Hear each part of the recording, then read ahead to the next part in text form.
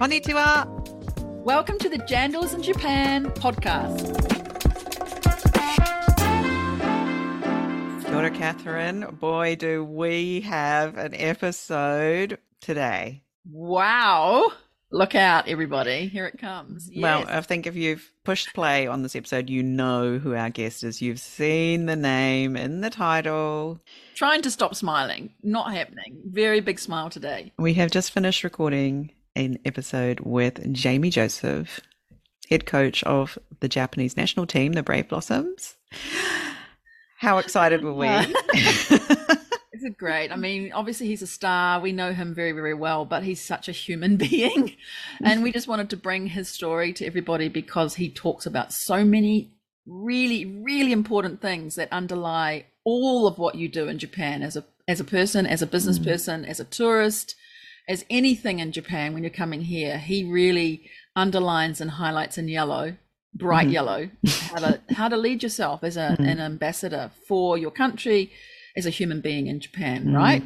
Yeah, I wonder if anyone's ever sort of sat there and picked his brains about this. Potentially not, right? And this is a goldmine of information that he has about how to be successful here. So much so. Right? Oh my goodness. He really underplayed the fact that he had 20 test matches with the All Blacks, playing over 4 years, right? He skipped over that because that's not really what he's thinking about right now. He's leading a team. He's a leader, like a leader in a business would be, very focused on making sure the team gets to the next step, the next step, the next step, right? And not overdo it at the first stage with over enthusiasm, but move through to what they want to do. They want to win this World Cup, the Rugby World Cup in France. They want to win that. It's quite clear. Exciting. Wow.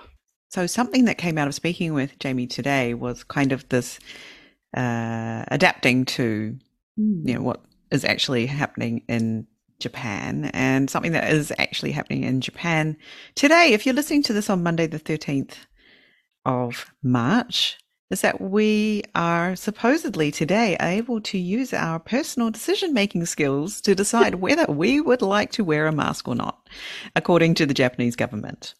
They have chosen this auspicious date of March the 13th to do this.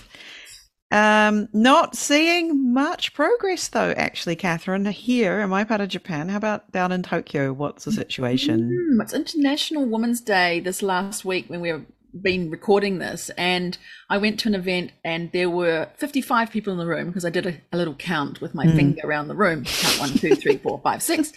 And all of them were not wearing masks. It was very interesting. It was sort of a European with the British chamber, but also with Spanish, with the French chamber. And I noticed that may have had an influence on the people who were in the room, that Europe moved ahead way before Japan. But this no masks thing on the 13th, maybe it's masquerading as really still wearing masks. I don't know. I don't know the answer, but I do know in Tokyo when you're invited to, you can wear your mask in this meeting or not, people will take them off.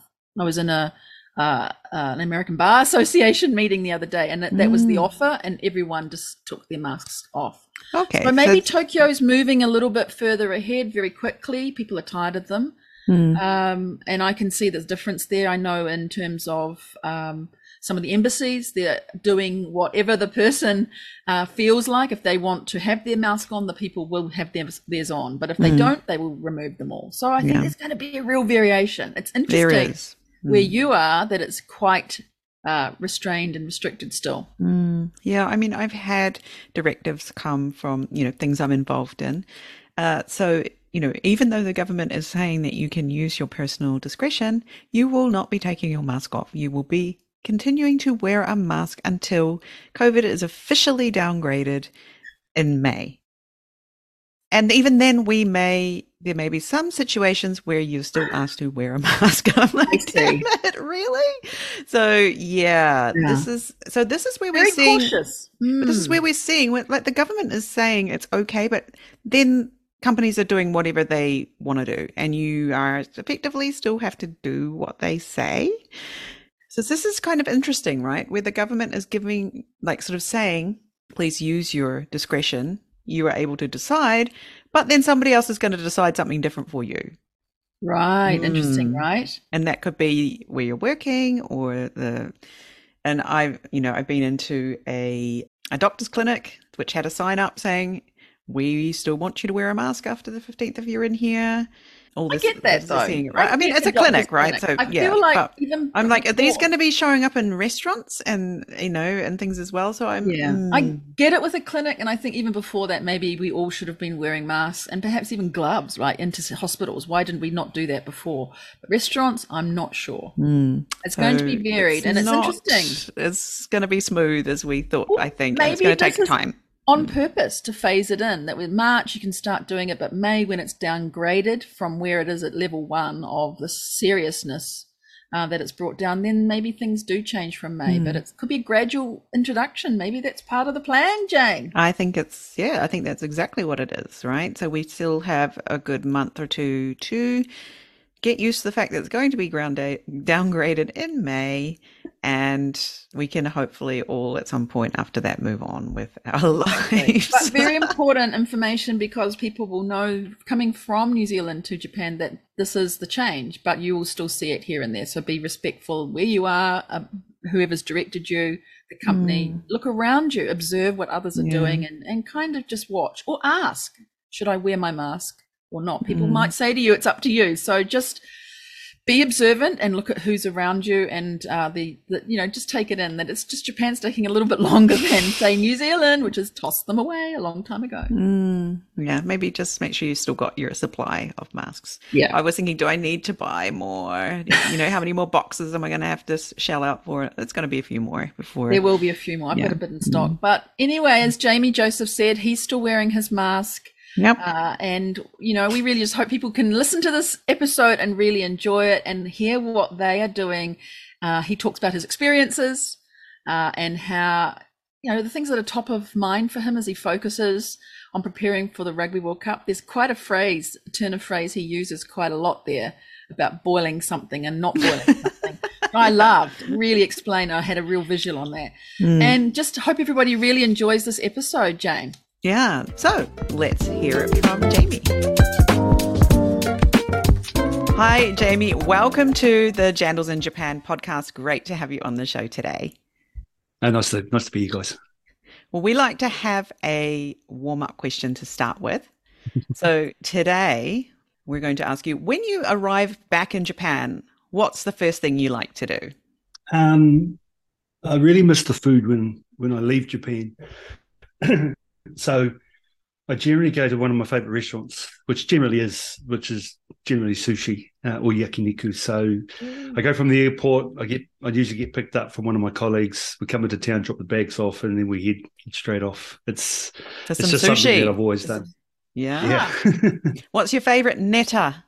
Sushi neta? Well, I like everything. So, I'm not really fussy when it comes to fish.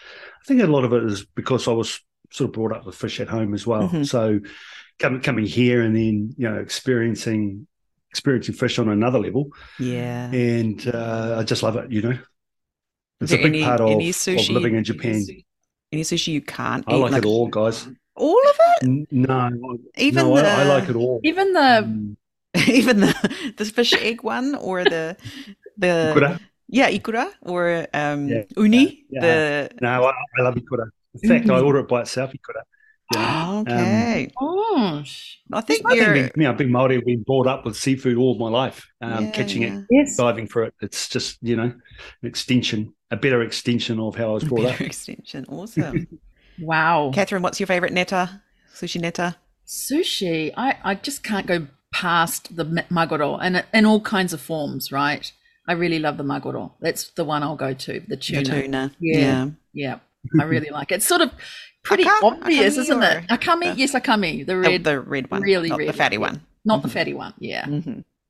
Oh, you don't like your otoro? So I'll eat it. No, I like chutoro. Chutoro. Which is the medium flavoursome, and it's sort of halfway between akami and toro.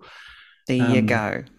Yeah. Try torotaku. It's a new one. They get the toro and they mince it up with a knife, and then they add pickles to it, and then they roll it, and it's Ooh. So my sushi nata is I don't really eat nigiri. I just eat sashimi, and then at the end we finish with torataku, which is toro and pickles, the yellow pickles, and then they roll that, and Ooh. another one which is kampio, which is just a vegetarian one, and then Yeah. you sort of save your money because it's expensive, right? That's the way to do sushi in Japan. Jane, Yeah. what's your neta then on sushi? Oh, I'm scallops. Hotate scallops. Yeah. Oh, Yeah. The biggest That's my scallops in the favorite. world. Yeah. wow. Yeah. Awesome. Oh, that's good. I'm Well, we dying know what to for order sushi for now. Jamie if we're going to sushi. All We of the do, things. we Yeah. do. Torataku. Fantastic. Well, Jamie Joseph, you are so well known in rugby circles in Japan and Aotearoa, New Zealand. You've had an amazing career with the All Blacks. You've been in Japan, I think, 8 seasons now. We're super happy to have you here, and we're looking forward to talking about, what you're focusing on for the Rugby World Cup this year, but more so about your life as a coach in Japan, how you prepare your team, how you prepare yourself. And so we'll be putting your full bio into the show notes later, but tell us about your background. I don't know anything about your background in Blenheim growing up, your early days. You talked about fish and fishing there. And what led you there to come to Japan? Yeah, okay, guys. Yeah, so I'm born and bred in Blenheim. My mum's family are from Blenheim. So my father was originally from Te Kuiti, came down to Blenheim in his 20s and met my mum. But my mother's family, which is the McDonald whānau, is a big family. And so as growing up there was wonderful. Still have a home there, still go there, take my kids back there. We go there for Christmas. We're fortunate to have a place in the Sounds, which I've had for quite a long time. It's been a family place. So it's what I would regard to as my home. But obviously being a rugby coach, being a rugby player then, and then now a rugby coach and travelling around all over the place, life's not necessarily normal, certainly not when compared to how I was brought up for my children. So we've lived in Japan, we've lived in Wellington, we've lived in Dunedin, we've come back to Japan. So my kids are, I think they've been really fortunate in terms of being able to travel around the world and now getting a little bit older, settling down and sort of doing their own thing. But for me, we've always gone back to Blenheim. Really competitive family, really sporting family. Wonderful memories coming and growing up. What's one of your great family memories that you can think of? There's probably so many, but something popping up for you that's just awesome memory? Well, just a little bit of perspective. So my mum was one of 21. She had 13 sisters, 7 brothers. So you can imagine what a Sunday was like sometimes, when Wow. all my friends were all my first cousins, and we went to school and there was a big tribe of us. So that's really vivid in my upbringing. Highly competitive family. So, playing cards for dishes and all sorts of things, all things like that. So there's a real competitive streak in the line. Where are you and your family, like, and your siblings? Whereabouts do you come? Well, I'm the baby. I had 3. I've got 3 older sisters, and then so I'm. Perhaps I'm an afterthought because my father was a rugby player. So there's 8 years between me and my younger sister, and 10 and a half years between me and my older sister. So yeah, that's Interesting. That's pretty much. I'm the reverse. I've got 3 brothers. I'm the only girl. So okay. Yeah. Oh, interesting. Wow. So how did you come to be in Japan? What was it that brought you here?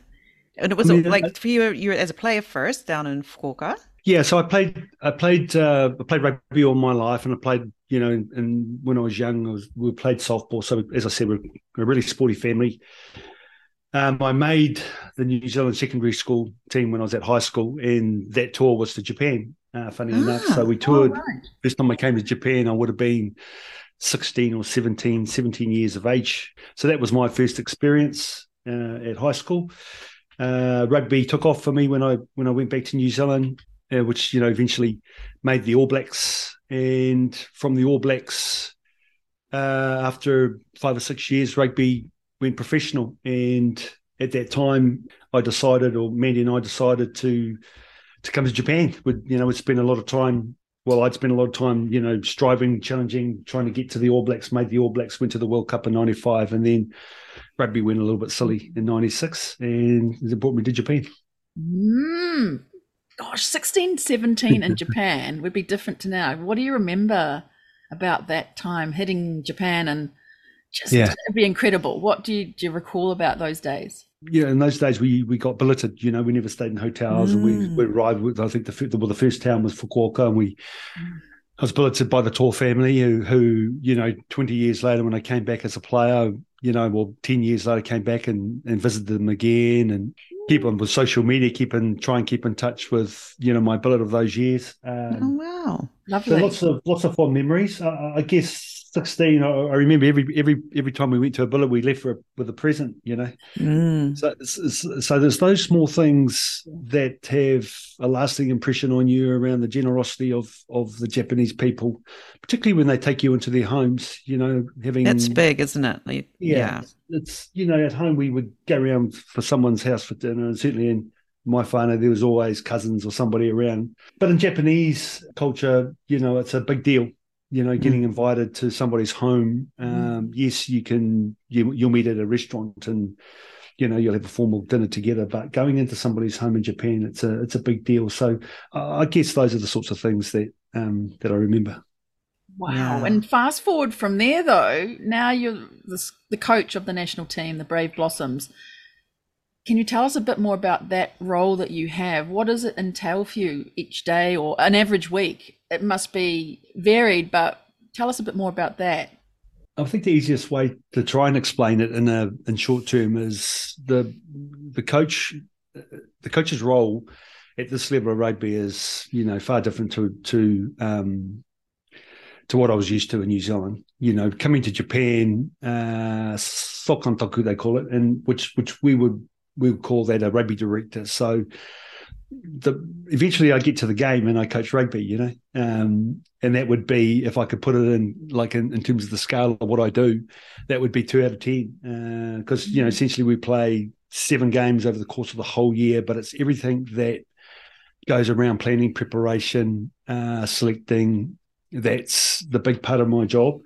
So I've got 23 staff. I've got anything between 35 and 45 players. So when there was no corona, we used to carry 35. When COVID hit, we had to carry more players because you just never knew when you were going to get hit with COVID and guys were going to go down. So it's a different type of responsibility, different type of challenge. Keeping 45 athletes engaged is difficult, but that's the kind of thing. So what that means every day is when, like for now, example, I'm traveling around Japan trying to visit all of the players and all the clubs. So yesterday Kyoto, the day before Kobe, last night Urayasu, day before that Kumagaya. So we do that for a week. We watch the games in the weekend, do that for the week, and then I'll step out and one of my other coaches will do that. And so when I'm based in New Zealand or when I'm in New Zealand, we will communicate with the guys via Zoom. So we bit like this. The same players. So we've got 4 groups because I've got a number of coaches, and then we're on the ground, we're traveling. Yeah, I'm wondering from watching that, how has this New Zealander been so successful in growing the Japanese team over these years? I'm starting to see the pattern now, and with your connection with Japan from that early age of 16 years old, being in the family home with Japanese people. What is it, do you think, that's helped you to get where you are to be talking to you today?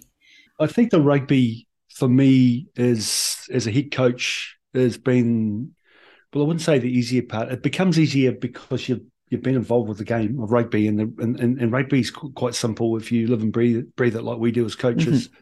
The part I like about the head coaching job in Japan is the human side. So what I believe is the success of the team really is from myself and my assistant coach with Brownie, who's also spent a lot of time living here with his family. And it's those types of experiences that soften, I guess would be a word, we soften, our rugby hardness and our so I don't look at it as compromising. I just think it's a big part of being successful in a country like Japan where, for me, clearly there are just different priorities around what's important and what's not. And, fighting those as a rugby coach, it can unravel pretty quickly, So I guess over the time, I've just over time in terms of playing here and being frustrated and then coaching here.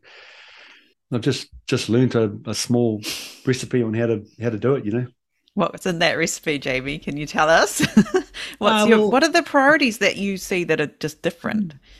I mean, this is just how I think. So I think, you know, like in Japan, there's so much stuff going on, you know, but I really focus on, you know, boiling the jug, not boiling the ocean, you know, doing one thing, you know, so yeah, because you can get stuck, you know, because, you know, we're looking at the same picture, but somebody's seen something else. So if I try to explain the sorts of frustrations that I'd have in a day, it would be crazy. So no, I just try and do one thing really well. And I think if I had to give you guys what that is, it's just really understanding that there's a real difference with the Japanese way of doing things and the Kiwi way of doing things.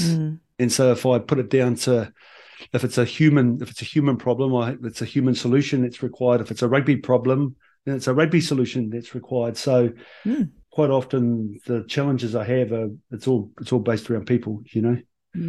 We think that too. And what's something then that you can think of around the people difference between Japan and New Zealand? That there's probably so many that pop up like fireworks in your mind, but is there something that you can think of just now that might have happened recently that you thought that's quite different to what maybe is happening back in New Zealand and Japan that you've resolved in that way through a human touch? Well, I think it's just understanding. For me, it's understanding it and then not forgetting it, because I guess you guys understand what I'm trying to explain. But you forget, you know, because you're born up in New Zealand, you're brought up a different way, and then, you know, it always comes back to memory when a friend might visit or a family member might visit New Zealand, and you'll be explaining to them around, well, actually, you can't do it like that here. And so it comes back to memory. I sort of put it down like this, guys. What we look at as being efficient, the Japanese may look at it as being lazy, you know. So we want to get there fast. We want to do things in a way that's going to be more efficient. And the Japanese are more patient. We just say, "Oh man, they're slow at making decisions," but I think they consider a lot more things before I love how make a decision. You know, so that up. Yeah. So it's sort of like when you're trying to coach a rugby team. So 50% of my team are Japanese. The other 50% are a really diverse group. I've got Korean guys and South African guys, Aussie guys, Kiwi guys, Pacific Islander boys. So that's crazy in itself, right? You know, like United Nations in the team, kind of. Yeah, that's right. So, but if I can't get them all, you know, on the same page, then it's impossible to win big test matches. So, I've done a lot of thinking about how to do that. I've done a lot of personal development around talking to company guys, that the Japanese guys working for foreign companies is quite a good, you know, if you think about if you're trying to do business here. We've got a lot of really good stuff from the CEO of, he was a Japanese guy, worked for Harley Davidson in Japan. Yeah, trying to explain this to foreign bosses in terms of how to do business in Japan with the Asian market. So, yeah, I try and talk to as many people as I can because I don't have a lot of time to do that, and I just trial and error, I guess, just over time. Yeah. I do love how you talked about the efficiency thing, trying to do something faster, and Japan may want to take a bit of a slower approach. And it might be seen from a Japanese person's perspective that you're cutting corners, right? And that the efficiencies of step by step and doing the method is really important. Whereas we might think, no, just go to the end and do it quickly. So I love how you've called that out as really quite a big difference. You've made me think about that. That being fast and doing things quickly is not always the best way. It might be, but adjusting between those two. So you must be doing that all the time. Well, you know, like there's some things where you have to be fast. The game of rugby is fast. Yeah. You know, so I would explain to the Japanese guys, well, to the team really, you know, in rugby, we don't have time to think. You can't consider. In rugby, that looks like, you know, the Japanese players at times would be guilty of waiting. Right. And you know, trying to work out what the opposition going to do. Now it's 15-0 and we can't win. So it's about understanding when that's working in our favour, you know, being patient, being considerate, and when it's not in our favour, you know, where it's not necessarily the right thing, and that's sport. So getting that understanding on the flip side to the Japanese is crucial. And when I first got here, guys, it would take us 20 minutes to get into the game. We played our best rugby towards the end of the game, and I think that was because of that. So culturally, that was working against us. So that's not being lazy. That's not being considerate. That's high performance. That's the adjustments that our Japanese players had to do. Same thing with decision making. Before they can make a call, make a decision, they're governed by perfection. As a culture, so everything they do is with detail, and their success is measured by perfection. Well, nothing's perfect in rugby. But explaining that in a way where they get comfortable at playing the game the way it should be is just takes time. When you came here, you must have had a mandate or goals or things you were thinking about, because you knew you were bringing the team to the 2019 Rugby World Cup in Japan. What happened over the years? Has it changed from that initial stage? Are you now just focused on the next step, that boiling of the jug, as you called it? Or what happens there? And how have you measured yourself against what you had at the very beginning? If you can think of Jamie a number of years ago, right? 2016. Yeah, well, certainly there was a lot of drive behind myself. There was a lot of resources, a lot of support. And that was just generated because it was a home World Cup, so in Japan, success is the key motivator, and that's what they love. Anything that's successful, anything can happen in this country if you win. But rugby, so it's not necessarily about rugby. It's just about being successful. So, showcase World Cup at home, followed by Olympics at home. 125 million people. Japan had to be successful. So in terms of a mandate, that was my mandate. Those were my personal aspirations. I'd experienced living here as a rugby player. Prior to coming here, we had some success coaching the Highlanders. So momentum was good for me and Tony. The timing was good. The synergy was good because we both knew what it was like here, and we both knew if we could do it, anything can happen. And so that was the motivator. Those were our aspirations. It's a bit different now because after the World Cup, when we had some unbelievable momentum, COVID hit the world, and put rugby to sleep in this country. I'm still wearing a mask, and so it's year 3 or 4, and that's got nothing to do with rugby, but that's just got everything to how the Japanese have dealt with COVID. And then underpinning that is obviously myself as the national coach trying to get a team going again, and that's been quite a challenge. We came to see you guys play at the I wasn't going to call it the Cake Tin, that what is it, the Olympic Stadium, against the All Blacks. That was an amazing game, wasn't it, Catherine? We thoroughly enjoyed that game. It's like you were out there from the beginning. There was no 20 minutes, let's get started. It was straight from the get-go, and you gave the All Blacks a shock. Yeah. It was a we were beside ourselves. Great game, yes. It was a great game. Rewind 20 years, I was part of the All Black team that, put 150 on Japan. So Japanese rugby has come a long way in a short amount of time. It was an opportunity that we let go. It was a winning opportunity.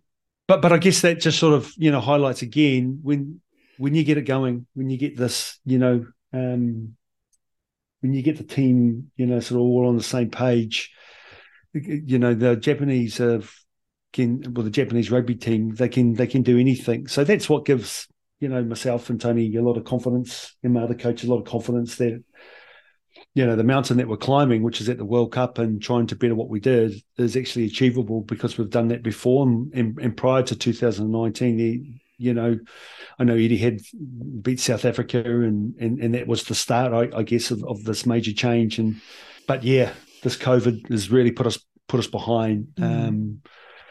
But that All Black game, I guess, is a reminder what can happen. If you get it going well.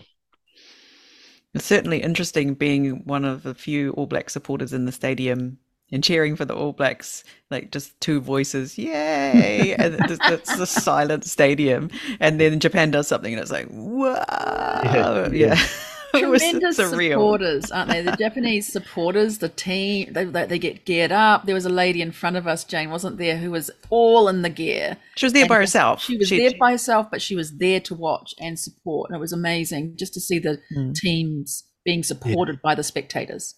So the question that I ask is, are they supporting rugby or are they supporting Japan? And I think the answer is Japan. I think the fan base in New Zealand are all rugby lovers. That's what we support. We love rugby. We love the All Blacks. But I think it's different here. I think rugby is the vehicle, but it's just Japanese supporting their country. Which is, and so when it's successful, e.g. 2019, we just saw how awesome it was. So. Yeah. That's a little bit of a difference between us and back home. Noticing. Oh, go ahead, Catherine. What were you going to say? That's just, there's so many questions. What's Japan taught you about rugby and about you as a leader, right? Because you are the leader of the team. I know you're talking about Brownie as well. And it sounds like you both are just connected at the hip, the way that you work on the team. What's the answer there on what's coming?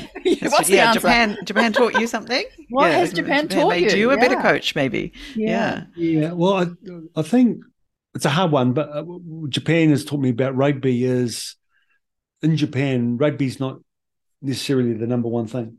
But what comes before rugby is kaisha, is daigaku, is the universities, so what's important, and rugby is the second thing.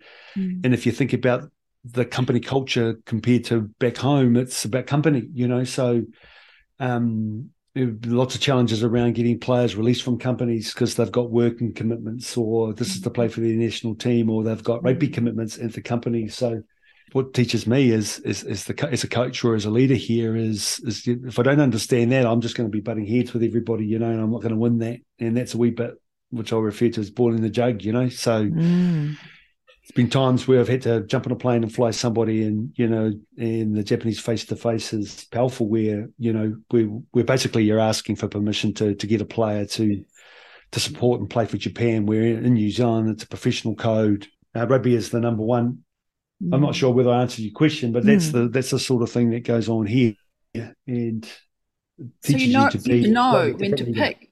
Sorry, you need to know when to pick what to do as a leader, right? Do I go to Japan and ask for this permission? Do I not? Do I back? Or you've got to analyze and sort of judge that in the situation?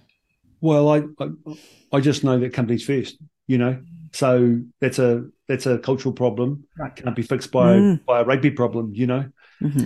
What comes first is kaisha, So if the guys have got a commitment to the company, doesn't matter what I say. This is the way it is here. So, and so the extreme is, we've been times where we've had a test match the following week, and there's a pre-season game between two company teams, and the players have to play the pre-season game, which means, before they come and represent Japan. Match. Oh my goodness. So year one, can't believe it. Frustrating. Year 7, adapt.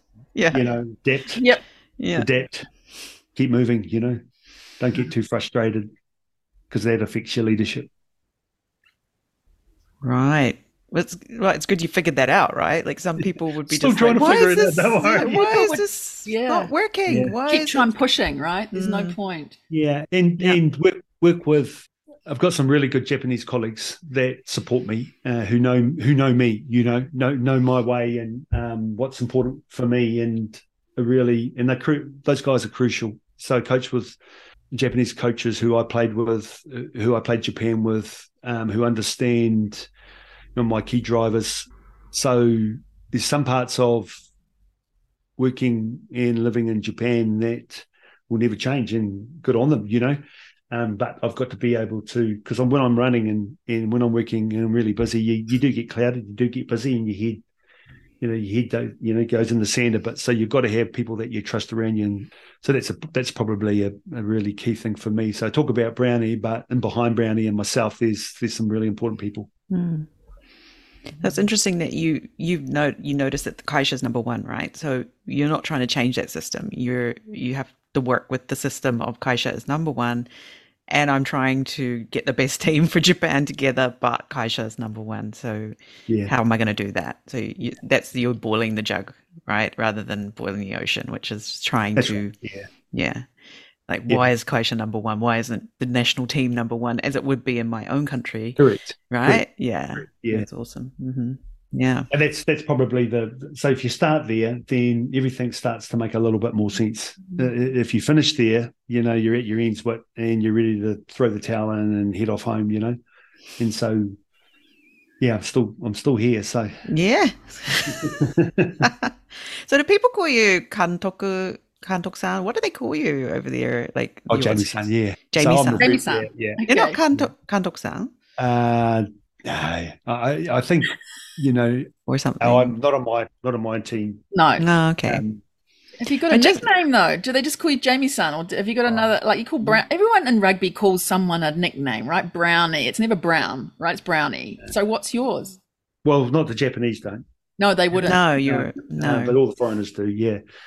But that's sort of a foreign thing, and that's not a Japanese thing. Jamie-san. Or sarcasm, you know, taking the piss. The Japanese just don't do that, you know. That's a big part of the banter in sporting circles, certainly back at home. So you've always got to be on guard in New Zealand, and here, you know, they look after you. for the jabs, people right? know you? Like when you're out and about in the streets, does anyone know you? I mean, are they rugby fans who might notice you, or are you actually able to be quite incognito around town? Used to be, yeah. So the mask works sometimes. No, it's honestly since 2019, the popularity of the sport, and I'm just sort of giving you my view around that. It has gone another level, but again, you know, highly respectful culture. It's not too bad. It's quite nice, you know. And then when you want to get away from it, you just got to, you know, just make sure you don't go to the wrong places. Stay away from the rugby the life of the areas. coach, yeah. Right. Plenty of nooks and crannies in Tokyo, as you know. So, well, come up to Fukushima because I did a little survey yesterday and nobody knew who you were. So you'll be fine if you come up here. Yeah. There you go. There's plenty of room for rugby to grow in Japan, is what I sort of noticed. Like, there's lots of chances for rugby to go onwards and upwards. And recently, my daughter's school, she's in the 5th grade, she's 11. She came home, she said, I scored a try at school today, Mum. And I'm like, wow, why? And she said, oh, we're playing tag rugby in PE. So this is probably happening across many primary schools in Japan where kids are learning rugby now in a way that to me that's amazing progress for rugby in Japan. Again, a lot of that stems, you know, even when I was a kid, you know, with the World Cup soccer would happen, everyone would have a soccer ball for the next year or two, you know, and then so it's great how that happens. It's hard to win, but it's important to play a brand of rugby that really attracts, you know, a followership, and that's a big part of what I think is, you know, it's going to be hard to beat some of the biggest teams in the world, which we're expected to win, but we've got to make sure that with the brand of rugby that we're playing is uniting people. So that's all part of it as well.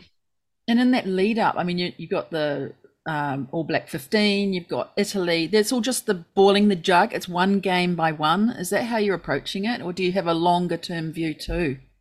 Well, on the 10th of September, we play Chile, and that's the first World Cup game for us. Right. And so if you start there, you know, if you start with the end in mind, you go, well, what's the purpose of New Zealand 15 and the first weekend in July? It's just part of your preparation. The hard thing for us as coaches is we're in a culture where they love success, and is to be able to, you know, build a team in a way where your rugby is improving and developing and being success along the way is the second prize, and peaking at the right time. So if we're playing our best rugby in July, and this is what I think is, if we're playing our best rugby in July, it's going to be hard to maintain in September, October when the World Cup gets played. So just the balance again, you know, getting it right. I think that's a big part of my job. Pacing yourself and keeping your stamina and keeping it to really get to the end goal, right? Yeah, I love that. That's really important. There's a lot of Kiwis playing in Japan, right? Playing rugby, coming over here. Is there something about the way that New Zealand plays its rugby and these Kiwis who are coming in here as rugby players, but also in general, that helps people succeed in sport here in Japan in the game of rugby? Also, you know, a little bit further beyond that, maybe in the way that they do business in Japan. What are your thoughts on that, Jamie? There's a few things going on there. So from my personal experience, I played for the All Blacks for 4 years and just felt it was time. It's a high pressure environment, went to a World Cup. If you look ahead and go, well, am I going to make the next World Cup? Am I secure in this position? I felt I was secure for another year. And then, so you make a decision around future over jersey. So fast forward 20 years now, and the game's fully professional, and the players that play rugby now have only known professional where I was an amateur for half of my career. And, right. And so my motivators were different. I just wanted to be an All Black, you know, that's all I didn't care about money. I just wanted to be an All Black, and then money happened. And so it changes where these guys are brought up in the world of professionalism. So, you know, right from, you know, the high school rugby until, if I can use Beauden Barrett, who's now in his early 30s, he's played nearly 100 test matches. The motivators are, you know, obviously different, and it's a career. Coming to Japan for experienced professionals, so the level of rugby is not as physical and not as demanding on the body as some of the competitions and test matches that they would be normally used to. So they have longevity. They can actually extend their careers. Financially, it's really good for the guys. And something that you don't hear is that I experienced as a play with kids was you spend a little more time at home, you know, because than you do, because you're not traveling around. I lived in Fukuoka, you're training and stuff, but the external demands on you as a rugby player are minimal compared to home. So that's a nice thing, you know, if you've got a young family, and I think that's appealing to some of the guys. Interesting. Do you think there's some X factor that Kiwis bring? Are they any different to the chaps coming out of South Africa or from Australia? Do you think there's anything different there? Well, I thought there was. You know, I thought there was, but I think, and the reason I say I thought there was is because when I was playing here, there really was only Kiwis here. You know, there might have been a sprinkling of Australian guys, a sprinkling of Pacific Islander boys, but really it was just the Kiwis up here. Now it's you know what professionalism has done is it's a different way of looking at everything. It's a market. You know, agents and companies have got access to players all over the world. You know, it just comes down a lot of the time to the dollar, and that was part of my decision making as a rugby player. The other part was where I wanted to live. You know, what sort of company I wanted to get involved with from a rugby perspective. So the one that I chose with Graham Bishop was a starting off. They were just starting up, you know. So that was a different challenge again. Got into coaching, so it's a wee bit of horses for courses for different guys. What's one thing that's really surprised you about being a coach here? Because you've been with Highlanders, you're now obviously with Brave Blossoms. What's been one big surprise that you thought at the beginning you'd never really thought would have happened, but then you find it happens? There could be a few things there that we don't know. So I played here for 8 years, and then I came back and forward as what they refer to as a spot coach. So living and working in New Zealand, but, you know, coming back over here and doing a month here and doing a month there, helping out certain teams. So it keeps you up to date with what's going on here.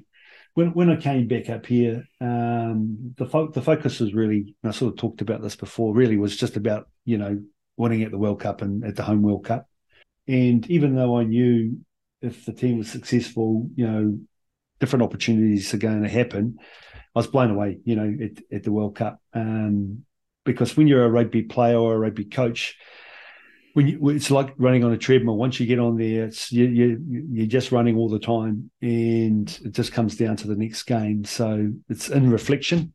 I just love the gratitude and the respect that was shown to the team, you know, at the end of the cup. Yeah, it was a tearful moment, right? I'm just so proud of the team in Japan and the way that they played and the way that the crowds in all countries just gave such gratitude and admiration to Japan and to the people. It being here and experiencing that, it's just Yeah. absolutely brilliant. Yeah. Yeah. Same. Oh, great It's a good memories. time. Well, let's move forward. What else are you seeing perhaps in Japan, things that are around you, not necessarily related to rugby, but also to rugby, that are really good gold mines or perhaps opportunities for Kiwi businesses or Kiwi people coming in here, maybe leveraging the way that we are Kiwi. Anything there that you can think of, Jamie, that you might see as a inspiration for people listening? Well, I think being genuine. So forget about the language. I think through experience is the Japanese the best at observing people, and so they're highly observant, and they are watching, and you'll be somebody else in behind that you won't even see, and they'll be watching. Everyone is Everyone's always watching observing you. the little things. So for anybody that wants to create a relationship in Japan, being genuine is crucial, and Kiwis are genuine people. But don't be mistaken around language, because body language and being genuine is international. You don't need to understand how somebody speaks or how to read kanji for that, and understanding that the priorities are different. So what's important to you may not be important to them. And we sort of talked about it earlier on, where it takes a bit of time, but the reason it takes a lot of time is they're considering different things, before they're going to go into business with somebody. And then there's the middle part, which is it could take forever to talk about, but the last part is once you achieve that, you're here forever. It's hard to get out of here, and so that's you guys and myself are sort of testament of that. It's a hard country to leave because they keep on throwing things at you. Yeah, once you get over that hurdle and you build that trust, the sky's the limit, honestly. Yeah. That really is great. Yeah. Is there anything you wanted to ask us, Jamie? We always let our guests give us. I feel like I should have been prepared to ask you, but as I said to you earlier on, I've just come up for breath. Oh, yeah, I know. I think it's great when you give a perspective around Kiwis living over here, and because it's not always easy, like it's actually quite hard. But my lasting thing would be to, when you come over here, you're sort of trying to identify whether it's I'm using the word human, but if it's cultural, then you've got to think culturally and from a human perspective, rather than your business or what you have or what you can do and what solutions you have. And I think if you can think along those lines, then my experience, it becomes a little bit easier. You said it. Yep, that's it. Brilliant. All right, Jane, do you want to do anything else? Anything else? Questions we can ask Jamie? We have lots of secret questions we receive from people around town. Oh, but really? I think we'll call it a day. Before we finish up, have you heard of a really nice little podcast called the Japan Rugby Weekly Podcast? No. You should have a listen to it. It's a great podcast, and they talk about all of what's going on with all the games in Japan in English, and it's hosted by the Dynaboars translator, Doug Pickin. Pickin, and his sidekick is Hayden Bedwell Curtis. Hayden Bedwell Curtis. And I think Ben, who is currently back in New Zealand with a little bit of an injury getting over that, he's also on the threesome that run that. And it is super fun and very interesting. They give predictions for the games coming up, and then they do a debrief around the grounds, they call it, coming on the week later. And they are hilarious. Well, good. As well as being really, really switched on to what's going on in all the teams. It's really fun. Yeah, it's a great resource for people who are wanting to get and to know more about what's happening in rugby in Japan, because I feel it's kind of difficult to know, right? It's all mostly in Japanese if you can find anything about it. So yeah, if you're a new fan of Japan rugby, I think we're going to see more New Zealand fans given some of the players who are coming to play here in the near future. Yeah. I think that's only going to improve. I mean, and that's a problem for New Zealand rugby, but it's the players are coming over here earlier, younger. There are more players. The rules now allow players to play, teams to play more foreign players. It is going to drain some of our players. And the one that worries me for New Zealand is the younger guys. Guys are coming here younger now, which basically means they're not willing to, they're not patient around trying to become an All Black, and that's a bit of a concern. But that's what we've got to deal with back home. And there's more and more players, some of these teams have 10, 15 foreign players playing for them, Yeah. Wow. Good information. I don't know if you know Jess Souchon. Do you know Jess? She's a sports analyst. She's the analyst for the Dynabors. And then she probably knows Shimpe, your chap, quite well. But she was on the show, the Japan Rugby Weekly podcast, and she talked about being an analyst. She finds it very hard when she's watching a game of rugby to get out of analyst mode, and she's always watching the game as an analyst. Do you have that when you're a coach? Do you find it hard to actually watch a game of footy out of just coach to enjoy mode? it? Just enjoy it. Yeah, no, I do. It is hard not to, because we're always sort of looking for trends and different things. But we look at the game differently, as coaches. So in our setup, there's a half a dozen coaches, and we all look at different things, obviously, because we've got different roles within coaching the team. Yeah. But it is difficult. It is difficult to do that because we watch so much rugby. When we're looking at League One rugby, we're not necessarily watching teams play. We're just watching individuals and thinking, could that guy play for us in the way we want to play the game? So we're not watching how Mitsubishi Dynamos play the game of rugby, and we're not watching how Kobe play the game. We're just looking at players. But when we're looking at international teams, who lead the charge around trends, particularly the top teams, we are really analytical around what they're doing and what they're trying to do. Interesting. All righty. I think that's all from me. Have you got anything else there, Catherine? I think we'll hold it there. And so we just wanted to say again, Jamie, congratulations on being a really successful jandal in Japan. Yeah. Thanks for telling us your tips and tricks and insights into the human side of being a coach in Japan. And thank you very much for telling us all you did today. We really appreciate it. No worries. Thanks very much, guys. Thank you. Wow. Wow. Lucky us who have had that time with Jamie Joseph. Wow. Fangirl moments, Jane. Yeah, we had a bit of a fangirl. We were well behaved though. We didn't get too squealy or fangirls on many levels, right? The rugby part, because he's from New Zealand, he's from the South Island, there's that kind of level. There's the Kiwi thing, right? Yay. But there's also the fact that I love rugby. He's lives and breathes it, as he says. There's that level, but there's also just this person level and the respect for Japan. And as he was talking, I had to stop myself from getting emotional, because it's absolutely why we are here and staying in Japan, is that human level. And the way that Japan has treated us with such respect. Yes. That why on earth should we not be doing it back? And he brought that out in so many ways, with not expecting to put your little New Zealand template across Japan and do it our New Zealand way, but really and truly being genuine in the way that we work and live and play in Japan. Yeah, isn't it interesting how that thing popped up with like the Kaisha is number one, the company's number one, and you would think, why on earth is the national team not number one? What is this system that doesn't value the national team as number one? But he didn't try and change that, right? He's like, okay, that's the system. How can we work with the system but still try and get the best players? Yeah. Maybe it takes me flying down to meet some shacho and asking for permission personally, whatever it takes. Would have been majorly different to what he was used to doing, right? To think, how do I have to go and ask some CEO, may I have your player? That's a completely different mindset and way of playing the game, of getting people on the team than it would have been back in Kiwi land. Yep. Wow. Interesting. So really fascinating. Interesting. Yeah.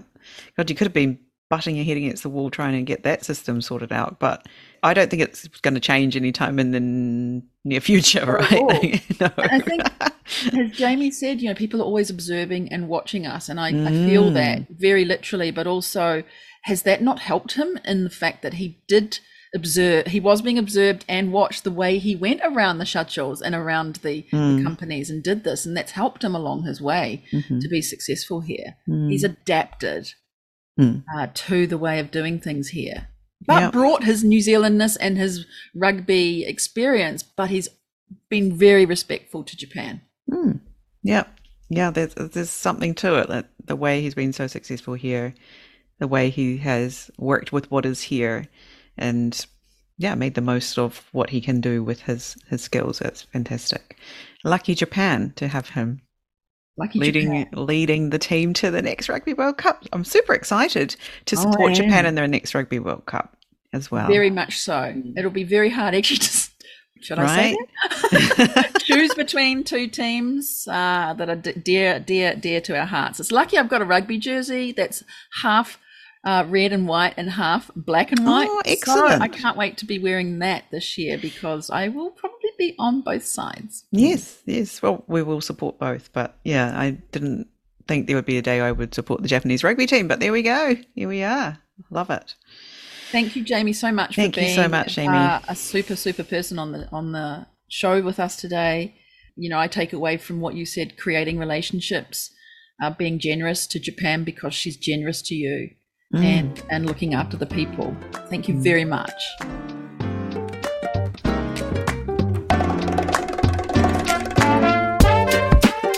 Thanks for listening. Make sure you check out our guests' links in the show notes. This podcast is brought to you today by Catherine O'Connell Law and Pod Launch with Jane. If you have a great story you think should be on the show, come and find us on LinkedIn or Instagram. We'd love to hear from you. See you next time. Mata ne!